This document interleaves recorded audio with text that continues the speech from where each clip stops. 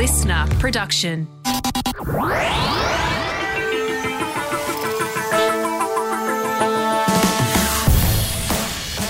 Hello, and you are very welcome to another episode of Science Explained, a weekly podcast brought to you by Listener and Cosmos. Today you've got me, Ellen Fidian, and we are settling in with the science of yawning. Why does it happen, and is it really contagious? You're in a class, or a meeting, or watching a wedding speech. The speaker is a droner, the room is too warm, and you didn't get enough sleep last night. All of this is manageable until some plonker on the other side of the room yawns. This sets off a wave of yawning and settling, and you find yourself joining in. Is it really possible to catch a yawn? Why do we do it anyway? I've discovered that it's actually pretty tricky to nail down the answers to those things. It seems that, even though it's something that most creatures with mouths do, there aren't that many scientists who are desperate to uncover the secrets of yawning. But let's explore what science does know. What exactly is a yawn? A yawn is an involuntary breathing movement. It involves a jaw gaping wide and a deep, long breath. Then your muscles contract briefly, and then you exhale and shut your mouth. This movement is not unique to people. Animals of all shapes and sizes yawn. Not just mammals, but birds, reptiles, and fish have all been observed yawning, or at least exhibiting yawn-like behaviour. The Siamese fighting fish, for instance, opens its mouth in little bursts that some researchers say are similar to people. Look it up, it's very cute. In humans, a yawn lasts about 5 or 6 seconds. In other animals, it can be shorter or longer. According to a 2021 study in Communications Biology, the length of the yawn is linked to brain size. The researchers analysed nearly 1,300 yawns from video footage of 101 different mammal and bird species. They found that all the mammals they examined had an average yawn length of 3.5 seconds, while bird brains lasted about 1.5 seconds in general. Because it's so widespread, there's probably a good biological reason for yawning, right? Well, there's not really a solid answer yet on this one. You'd think, given we do it so much, we'd know this already. But scientists are still not certain why we yawn. This is partly because it's kind of hard to test yawns in a clinical setting. They're involuntary, but we all know it's possible to deliberately go through the motions of a yawn and feel similar, or stifle a yawn you feel coming on. And if you know you're supposed to be yawning for science, is that going to affect the way you yawn? Untangling these questions takes a lot of research power that could probably be better spent on other health problems. After all, other than being rude to your maths teacher, yawning is pretty harmless. But while there aren't thousands of studies on yawning, there are a few hundred. That's not enough to give us bulletproof facts on yawning, but it is more than enough to give us some good theories. One idea right now is that yawning helps to cool the brain down. A US researcher, Andrew Gallup, has spent several decades collecting evidence from studies in both humans and other animals that rising ambient temperatures and rising brain temperatures trigger yawns.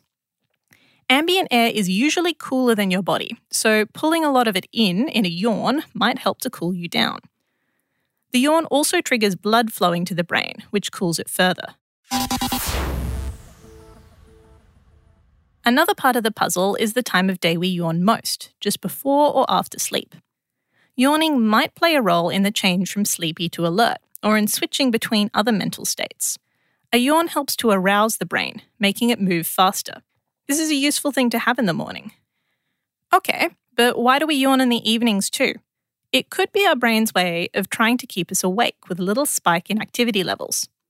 A few different experiments, including a 2007 study in the journal Behavioral Brain Research, have found that brain EEGs and heart rates pick up after people yawn in dark rooms.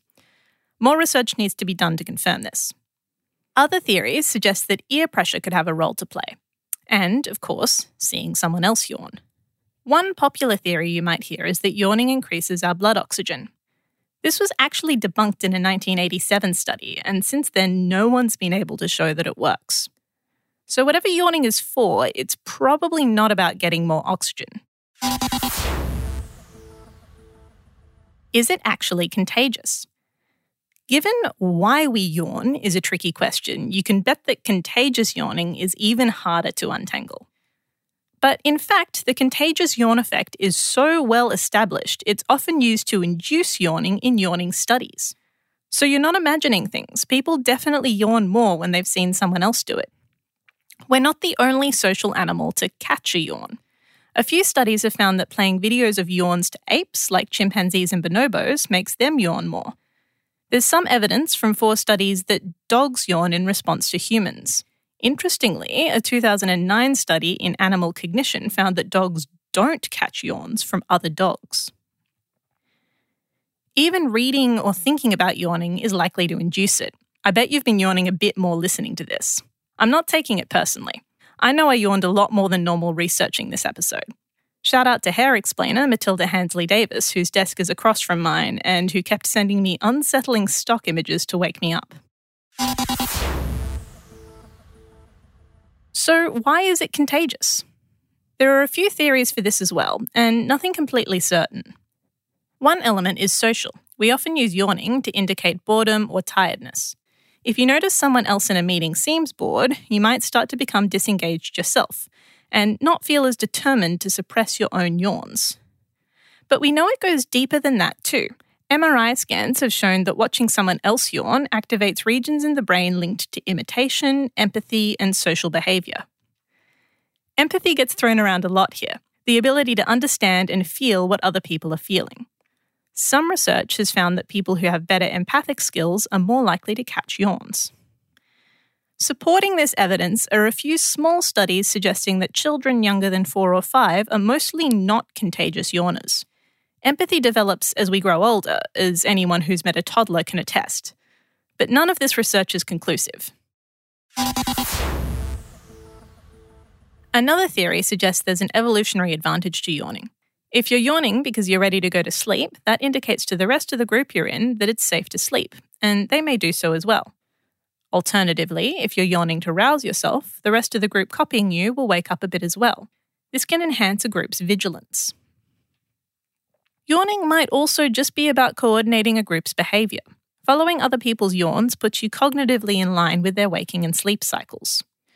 Or, if yawning does cool the brain, then maybe contagious yawning is useful because it cools everyone's brains in a warm room.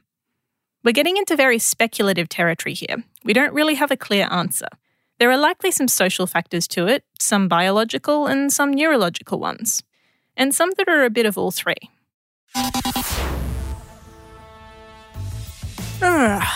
You're welcome. We'll be back soon with more weird and wacky answers to life's questions, but in the meantime, you can head to cosmosmagazine.com for more science just like this. Otherwise, we'll be back again next week for another Science Explained.